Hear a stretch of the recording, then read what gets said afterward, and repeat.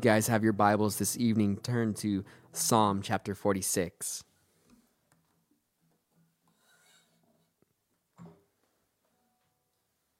As we look at a study tonight I entitled All Things New, I was reflecting on how awesome God has been this year. I think there's times when we can be so focused on what we don't have and what's wrong in our lives that we forget all the blessings that God has given us. And looking back, I could see the hand of God throughout this whole year of just blessings. Blessings in my life, blessings in this church, blessings in my friends' lives. And I rejoiced over it. But I cannot deny that it's met with a gruesome truth that we are still living on an earth that is broken and must be healed by God Himself. We still live in a world full of suffering and of pain and of disease and sickness and death. But I'm reminded that God is our refuge. I'm reminded that He makes all things new. In tonight's chapter of Psalm 46, the psalmist who wrote this, he was writing this for music purposes. He was writing this as a song of worship, of shouting how God is a conqueror of the nations and the strength of the Israelites. And this was actually written for the worship leaders to sing, specifically, interestingly enough, for the high-singing soprano voices, the females as part of this choir. We learned that from the intro of Psalm 46. It says, "To the chief musician, a psalm of the sons of Korah, a song of Alamoth." Now, these sons of Korah, they were the worship leaders, and you would see as a biblical practice that the worship leaders would actually go before the soldiers in battle. Trumpets and drums and sounding off their war cry. Now, these in particular, a song for Alamoth, literally means for that soprano type voice, that female voice for the girls to sing out in triumph. And it's quite interesting when you look at the history of it. But we begin tonight with the first of three parts of this psalm. In Psalm 46, beginning with verse 1, it says, "God is our refuge and strength, a very present help in trouble." You see, so many of us have looked to idols in our life for strength. We've looked to the gym in our life for strength, and all the gyms were closed this year. You had to go work out outside or find time to get it in there, and you realize, man,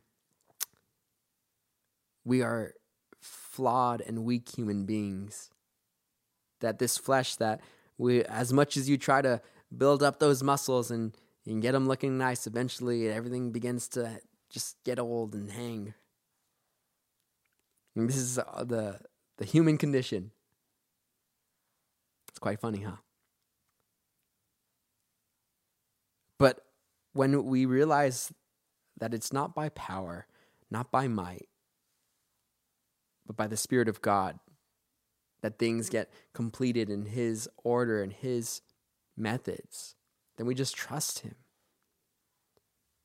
Instead of striving and pulling our hair out and trying to make things work out in our life, we can submit to the Lord. Remember what Jesus told His disciples? "Take my yoke upon you." That yoke was a instrument used for oxen and cattle that would keep them guided on a straight path as they worked in the harvest fields.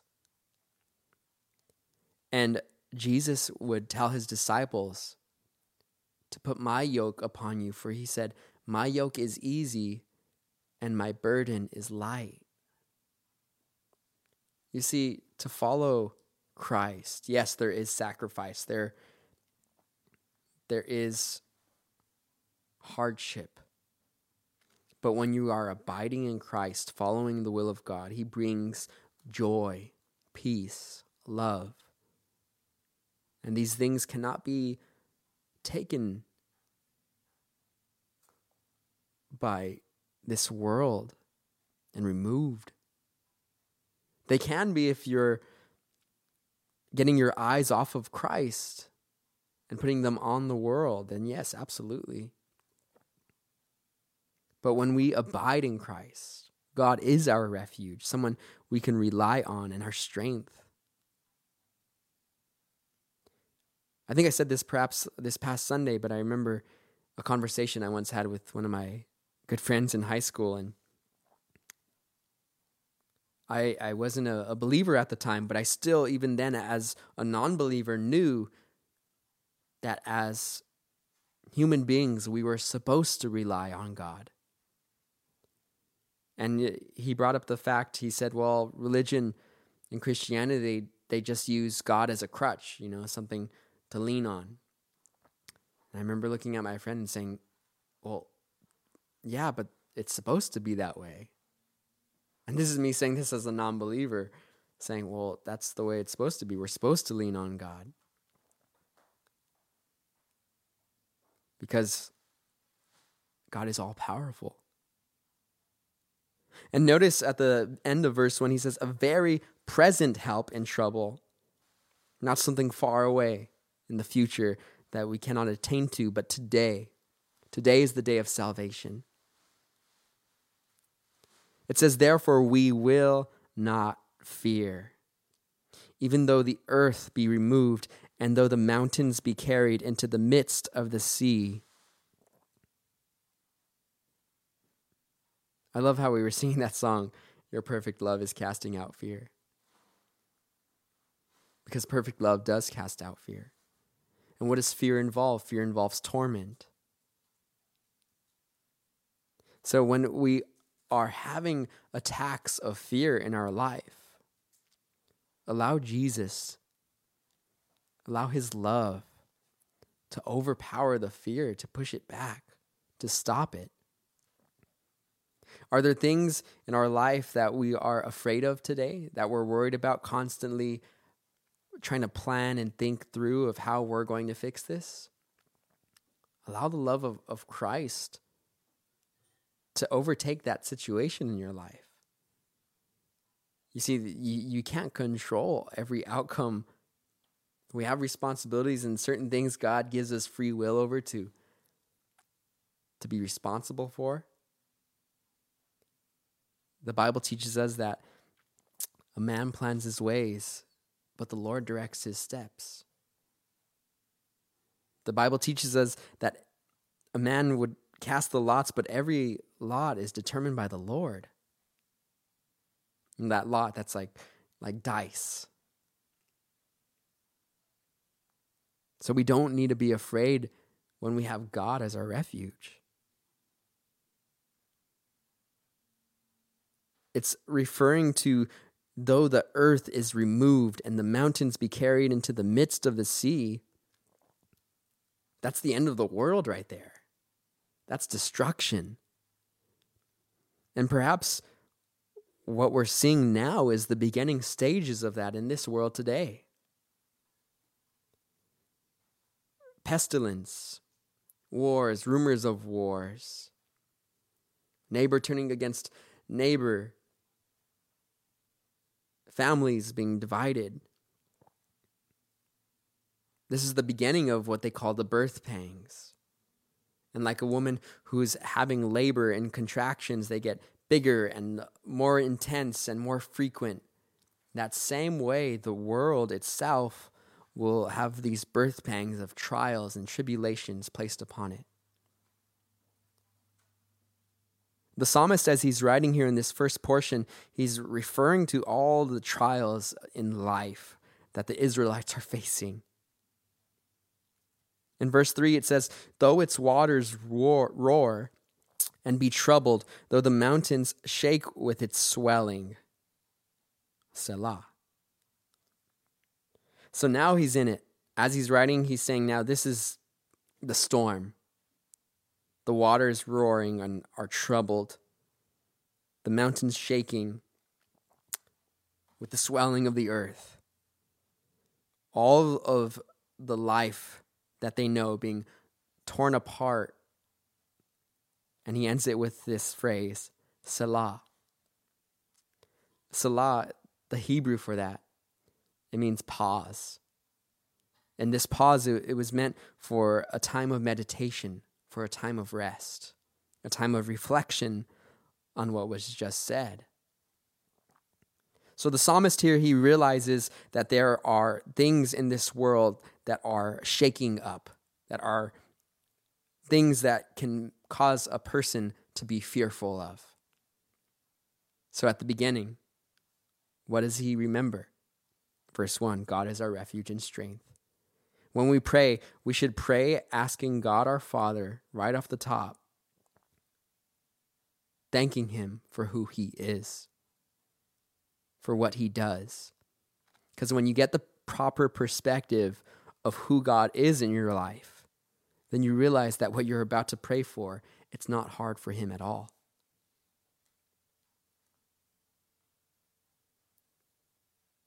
In the second stanza of this awesome song that this psalmist wrote,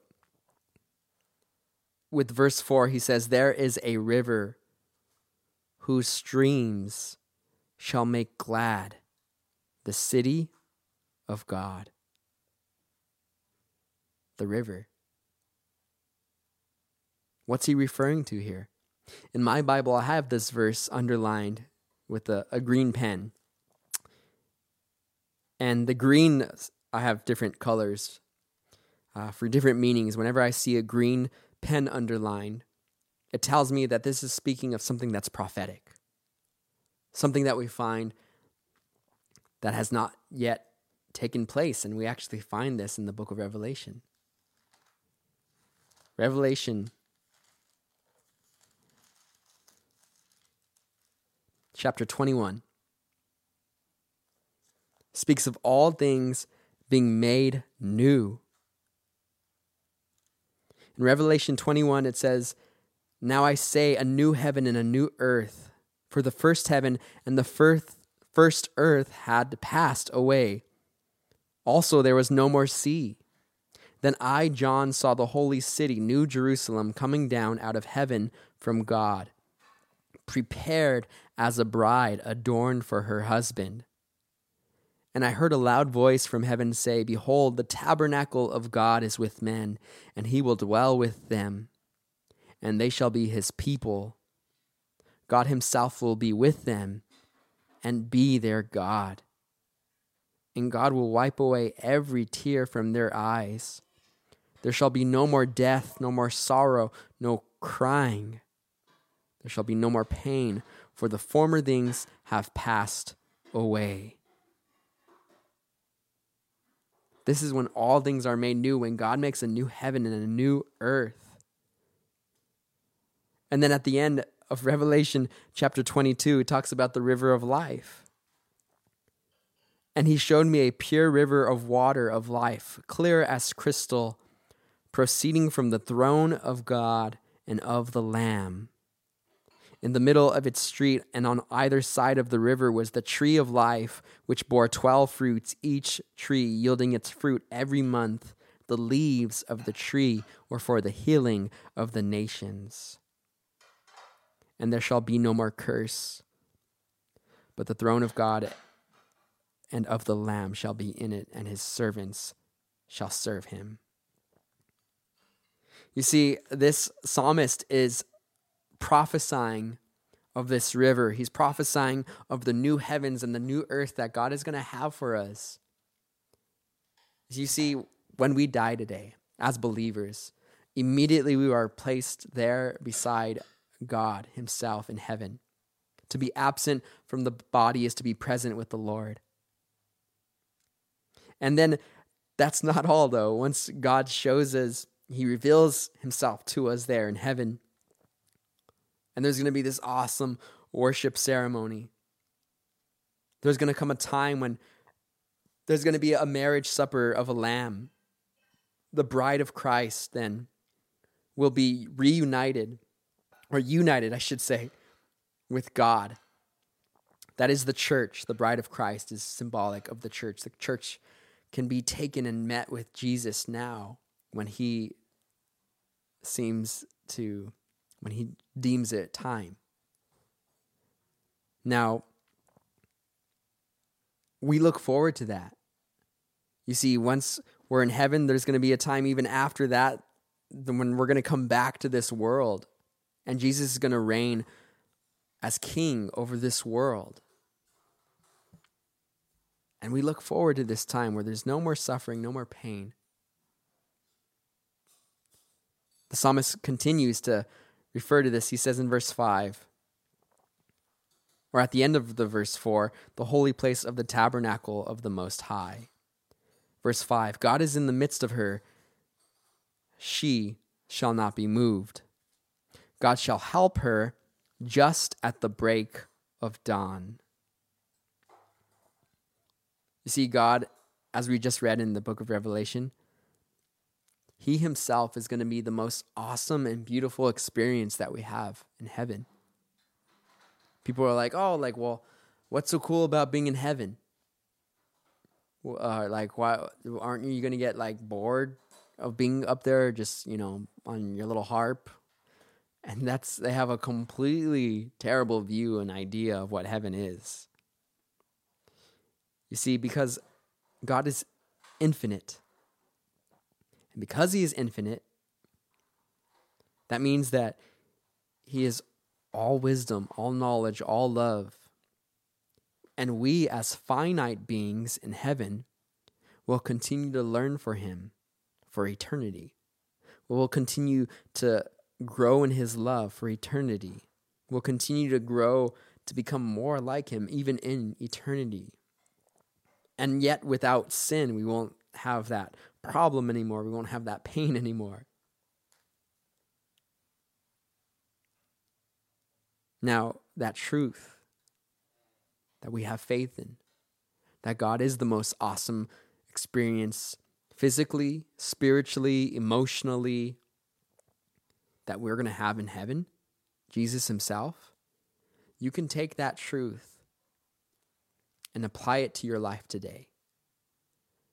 That Jesus is the most awesome experience that you can have now, working in your heart tonight. Removing fear, removing suffering, removing sin. Bringing in faith and hope and love.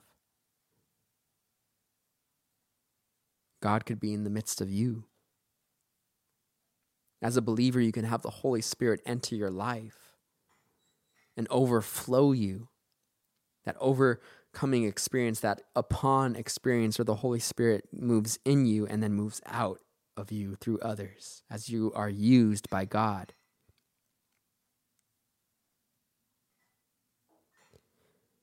Notice at the end of verse 5 that it says that God shall help her just at the break of dawn. See, sometimes things get really dark before the light comes up. We see that in our natural world. Sometimes it seems like all hope is lost. But what does the Bible teach? God allows us to sometimes get to that point in our life, that place in our life, where we give up trying all of our own methods so that he can finally move in and have his own method. God allows trials because trials build us up. Trials make us stronger. we constantly see throughout history, whenever the church was persecuted, Christians and believers grew strong spiritually. And when the church prospered, we see a compromise begin to start in the church.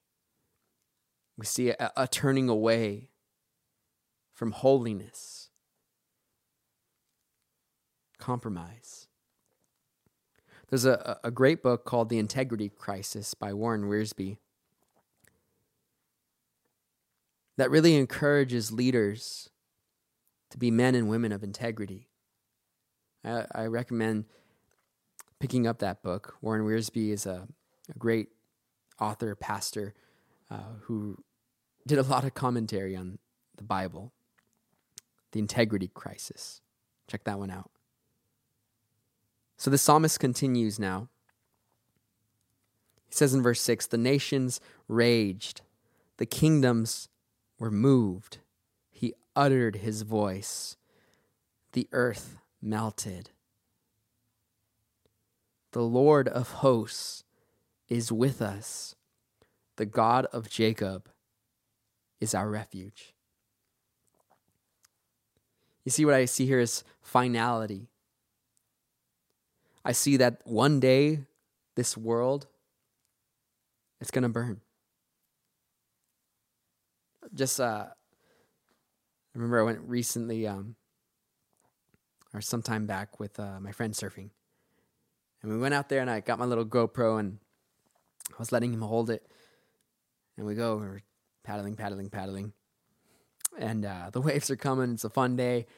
And I go on a wave. I come up and I look at my friend as he has my GoPro. And I look at him and I suddenly see his face. He just has this look of fear kind of staring at me. And I'm like, what's wrong? And I'm like, I'm like, did you drop the GoPro? And he was like, I'm so sorry. I'll get you a new GoPro. And I was like, hey, don't even worry about it. Like, it's all going to burn. And he was kind of like, huh? Like, what? Like, he didn't quite catch the phrase at the moment. And then later on when we went in, I was like, oh, like, hey, like, don't, he ended up actually replacing it. But I told him, I was like, hey, like, I wasn't tripping out on it. I realized in that moment that God was showing me like, hey, like, it's all going to burn. And I was able to explain to him like what my view as a believer was, that one day God is going to destroy and then recreate. That this world will go through 7 years of tribulation where just chaos will destroy the earth as we know it.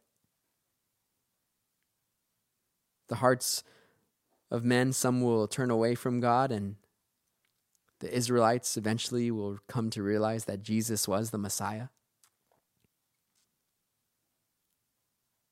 And then the Bible teaches that the sky is going to roll back like a scroll. And the trumpets are going to sound, and Christ will return to earth. So though all this chaos is happening, the nations raging, and they're raging against the Lord, the kingdoms being moved, God speaks, and the earth is melted. The Lord of hosts, in verse 7, that's a phrase that's used for the God of the armies. Whenever you see Lord all capitalized, like it is in verse 7, Lord all caps lock, that is Jehovah. You see, Jehovah is the all-becoming. It's Yahweh. Jehovah of hosts. This is the God of the armies. You see, God has his armies up in heaven. And here on earth, he uses them. That's why sometimes I pray, I say, God, just send your angels before us tonight. Because who knows what type of spiritual warfare is going on. I'm sure if we were able to see, we'd be freaked out like we were watching some sort of sci-fi crazy horror movie. He says, the God of Jacob is our refuge. When he thinks of the God of Jacob, he remembers the man who wrestled with God, Jacob. The man who was a dirty, sneaky thief who stole his brother's birthright. The man who lied to his father and pretended to be his brother. Jacob, the manipulator. But what happened with Jacob? In a time of trouble, when he was scared for his life from his brother, the angel of the Lord met him at night. And Jacob wrestled with the Lord. And they were in this jiu-jitsu wrestling match. And the Lord saw that Jacob was not going to let him go. So in order that he would humble Jacob, he touched the socket of his hip. He wounded him. And then Jacob began to plead in tears, saying, "Bless me. I won't let you go until you bless me." And the Lord saw that Jacob was humbled. So he did bless him. He said, "What's your name?" And Jacob, he says, my name is Jacob. And the Lord told him, no longer are you going to be called Jacob. No longer are you going to be called the dirty, sneaky thief. For now on, your name is going to be Israel. Israel means governed by God. Israel means someone who wrestles with God, alongside with God, and is victorious. The psalmist reminds himself that God was the God of a man who was something terrible, and God broke him and made him something that he can use. This is our God, who comes into our life that it's broken and full of sin, and then he allows us to be broken so that he can be our refuge, so that he can be our strength. Selah. Meditate on that. Think about it. And the psalmist continues in verse 8. He said, "Come, behold the works of the Lord, who has made desolations in the earth. He makes wars cease to the end of the earth. He breaks the bow and cuts the spear in two. He burns the chariots in the fire." You see, there's nothing that can stop God.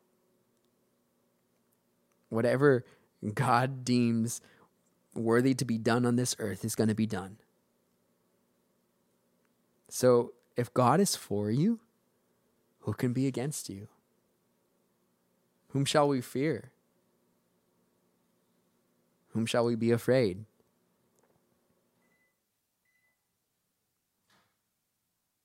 One day, they're going to turn all the weapons that we have on this earth. The Bible teaches us that we're going to use it in the future for agriculture when God makes a new earth. Think about that. Wars will end.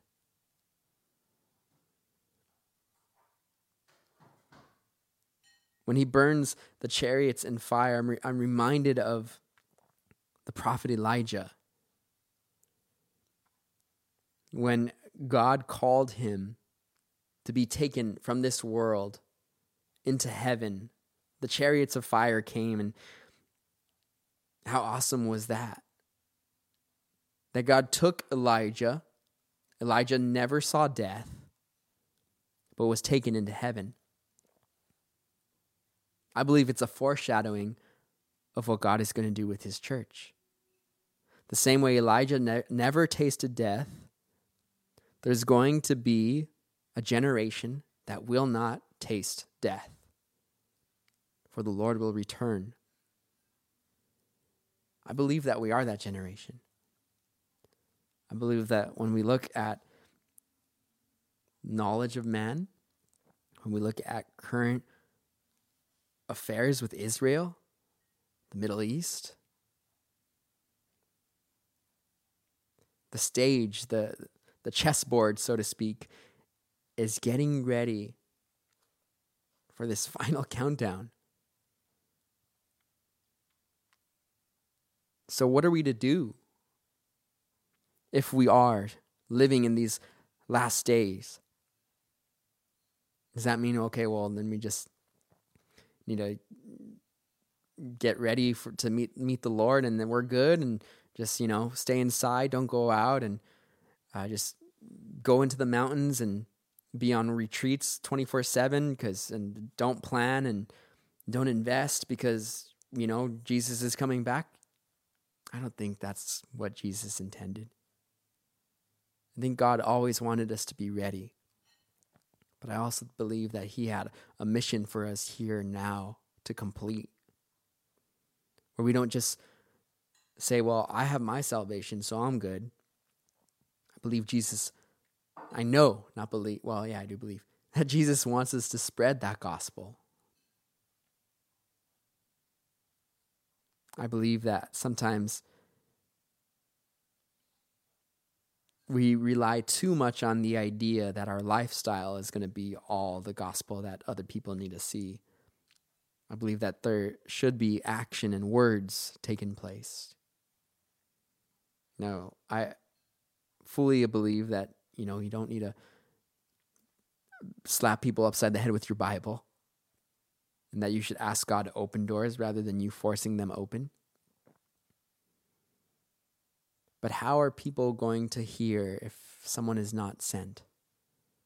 How are people going to know if you don't speak up? And if you're not going to do it, who will? May we be men and women who have the armor of God, the part of it that is the gospel of peace, walking forward in the truth of the gospel. Now, in verse 10, after all this destruction, after all the psalmist is referring to the trials that Israel had experienced, the hope of the heavenly realm coming one day, he says this in verse 10. Be still and know that I am God.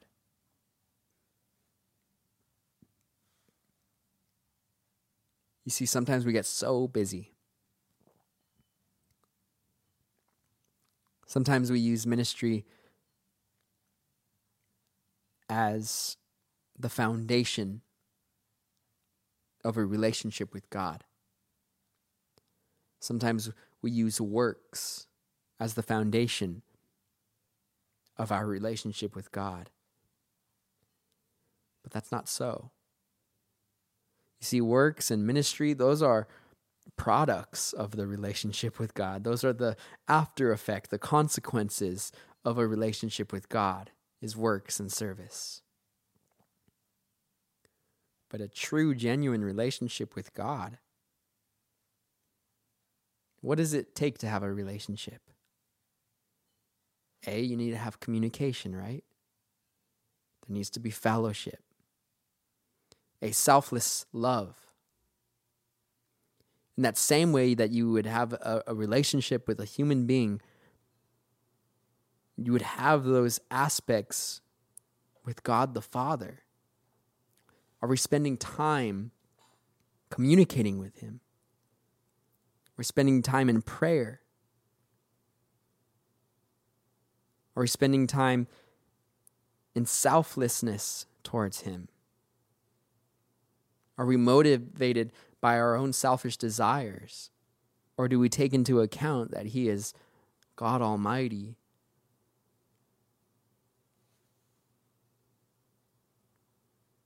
You see, sometimes we just use God as like a vending machine.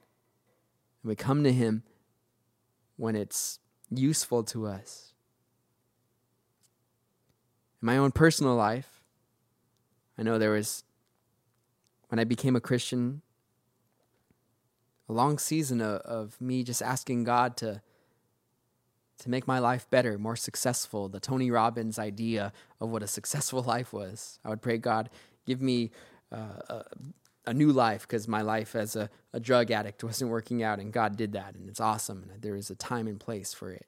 And then I began to ask God, give me a goal, give me a ministry. And I was like, awesome, cool. God, give me a calling. Give me gifts, spiritual gifts. And I noticed that God was giving me what I was praying for. And then finally, one day, I felt the Holy Spirit, through the Word, speak to me. And just tell me, God, Sal, when are you going to come to me for me? When are you going to come to me before me? Because I deserve you. I've redeemed you. I've bought you. And all of a sudden, all the busyness stops. And I learned to be still. To know that He is God. See, God doesn't need me, but He desires to have me. God doesn't need you to save the world. He doesn't need the Avengers to have His will be performed here on earth. But God wants to have a relationship with you. And sometimes He tells us to be still. There is a dangerous immaturity in a young believer's life where they begin to get so busy with so many different areas of ministry, and perhaps they're even talented and gifted in all these different areas, and artistry and music and administration and all these different gifts. But because of this, they spread themselves out then, and they're not really beginning to have God lead them, but instead they're just kind of a mess. Not following that one awesome calling that God has for them. Now, there are some people who definitely are talented in many areas, but is God really calling you to all those different areas? You see, that's where discernment comes in. That's when we need to ask God to show us, are there things in our life that are causing us to have anxiety, to become fearful? And are those things perhaps not supposed to be there? Maybe they're even good things that aren't supposed to be there, simply because God hasn't called us to them. So how do we know? We ask God for discernment. We ask Jesus to give us that discernment of what we need to put aside and what to focus on. And ultimately, to know that He is God. When you study God and His attributes, you learn more about Him. Tozer, another pastor and Bible theologian, said that what a man thinks about God is the most important thing about him. He said this because our view of God, it's going to shape our whole lifestyle. If we think that God is a monkey on the side of the mountain that is golden, then we're going to live a certain way. If we think that God is cruel and a bully, then we're going to live a certain way. But if we know and believe that God is all good, all loving, all powerful, timeless, infinite, then we're going to walk and live a certain way.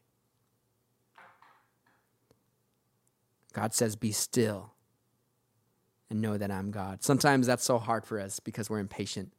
Sometimes we're like, no, we want to move forward, even in the good things in life, ministry, relationships, adventures, calling, and we want to jump in it, and we say, God, just open this door. I want to do it. I want to go. And then sometimes we try to kick that door down that God hasn't opened. Sometimes God convicts us when we're striving against him.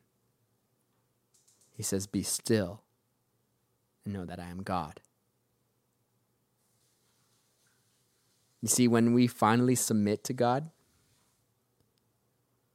peace comes back. When we finally say, okay, God, let's do it your way. Joy, fulfillment, that purpose-filled life of what we're supposed to be doing will enter into our hearts or minds.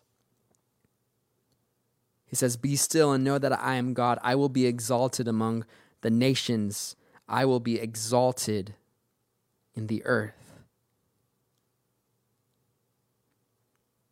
You see, God is on the throne, not us. And in every heart, there is a throne. Who's on the throne of your heart? Is it you? Is it a person? Is it a pursuit? Or is it you? Or is it God? One day every knee will bow and every tongue shall confess that Jesus Christ is Lord. Sometimes I love thinking about that verse when I see so many people who are anti-Christ. And I see so many people who are contrary to God and his word, who hate God. And it gets me angry inside. And I remind myself of that verse that one day every knee will bow and every tongue shall confess that Jesus is God. And I realize there is going to be a day of retribution. There will be a day of redemption.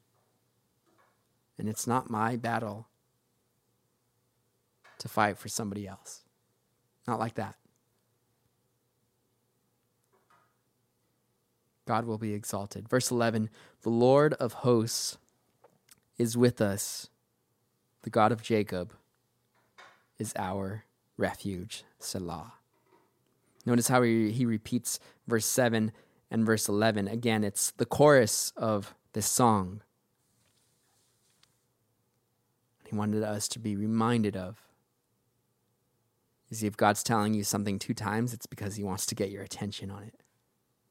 God is with us. We just celebrated Christmas. Emmanuel, God with us. God is our refuge. You see, I'm reminded in these 3 portions of this that the psalmist is writing is he realizes, there's trials in this world. He realizes that there is hope for a future. But more importantly, the chorus of the song, he realizes that God is his refuge. To know God, to be still, and to know God then is the command. That is something that we take away with. What do? Trust the Lord. Know who he is. Wait upon him. Abide in him. The same way that the glory of God was watching over the Israelites, the Shekinah glory, a cloud by day to protect them from the hot sun, and a pillar of fire by night to guide them in the darkness.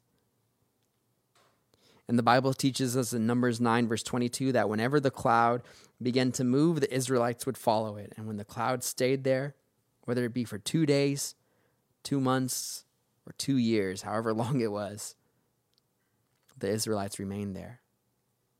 So abide in Christ. Know that he can make what has been terrible brand new. He has that ability to do so.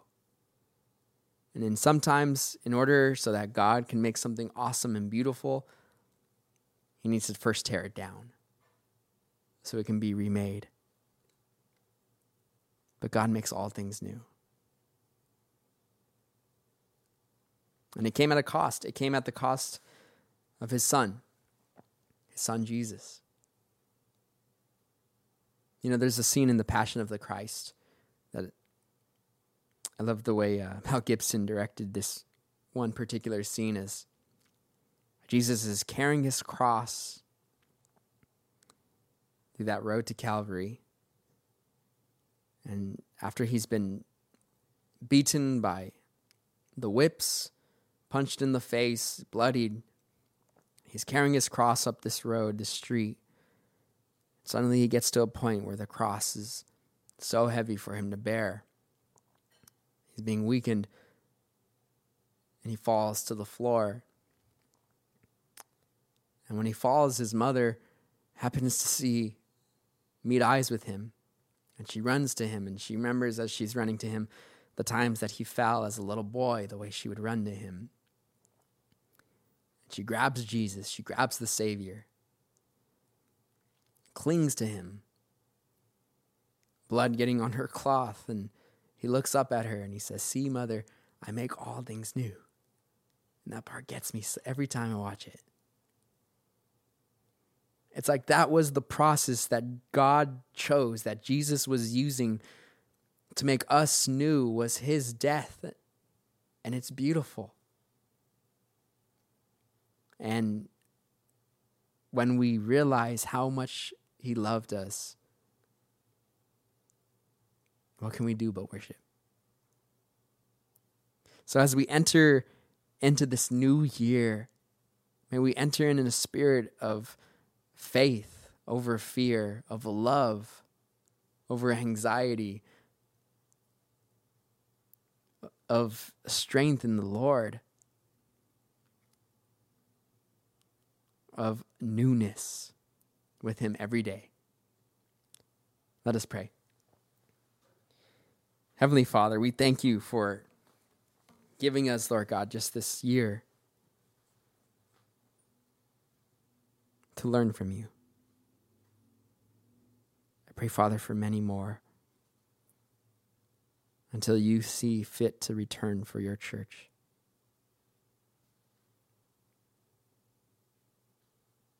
Father, if there's anyone out there tonight who is listening and hasn't been still and doesn't know you and wants to know you, if you're out there tonight and you're listening to this and you want to know Jesus as your Lord and Savior, you want God as your refuge, you want to turn away from sin, you want to leave that behind and follow after God, just repeat this prayer after me. Dear God, I confess to you that I'm a sinner. I ask for Jesus to be my Lord and to be my Savior. Come into my heart. Fill me with your Holy Spirit. Give me a new life. May I know you. I thank you. It's in Jesus' name we pray. Amen. Awesome. If you want to get in touch with us, go ahead and send us a message. Send me a text message, a message over Facebook, over YouTube. We would love to pray with you and talk with you. But here's to 2021. Here's to 2020 that God has blessed us. And we thank him and praise him. One more song.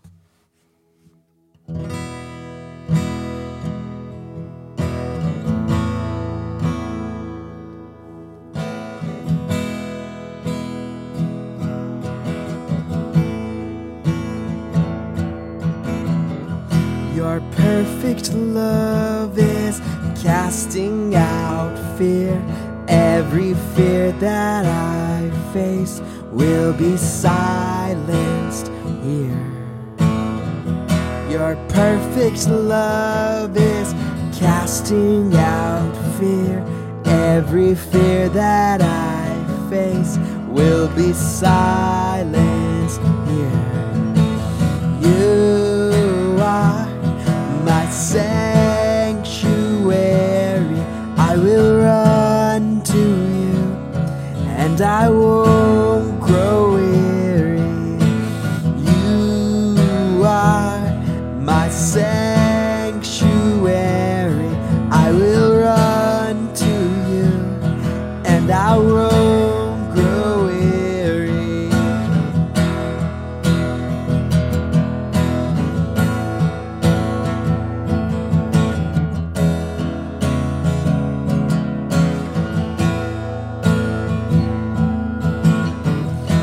Your perfect love is casting out fear.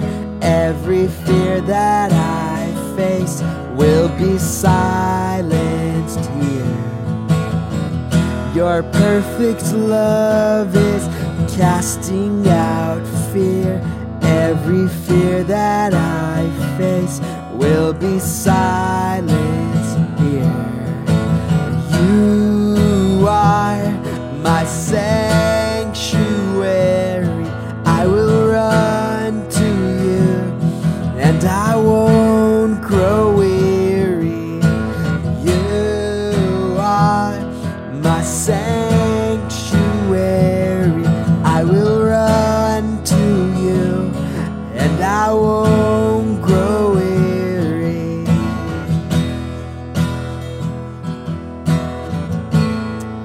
God bless. We'll see you guys Sunday morning. Communion service. We're going to have a time of worship and a prayer. We hope to see you Sunday morning in my backyard. Love you guys. God bless.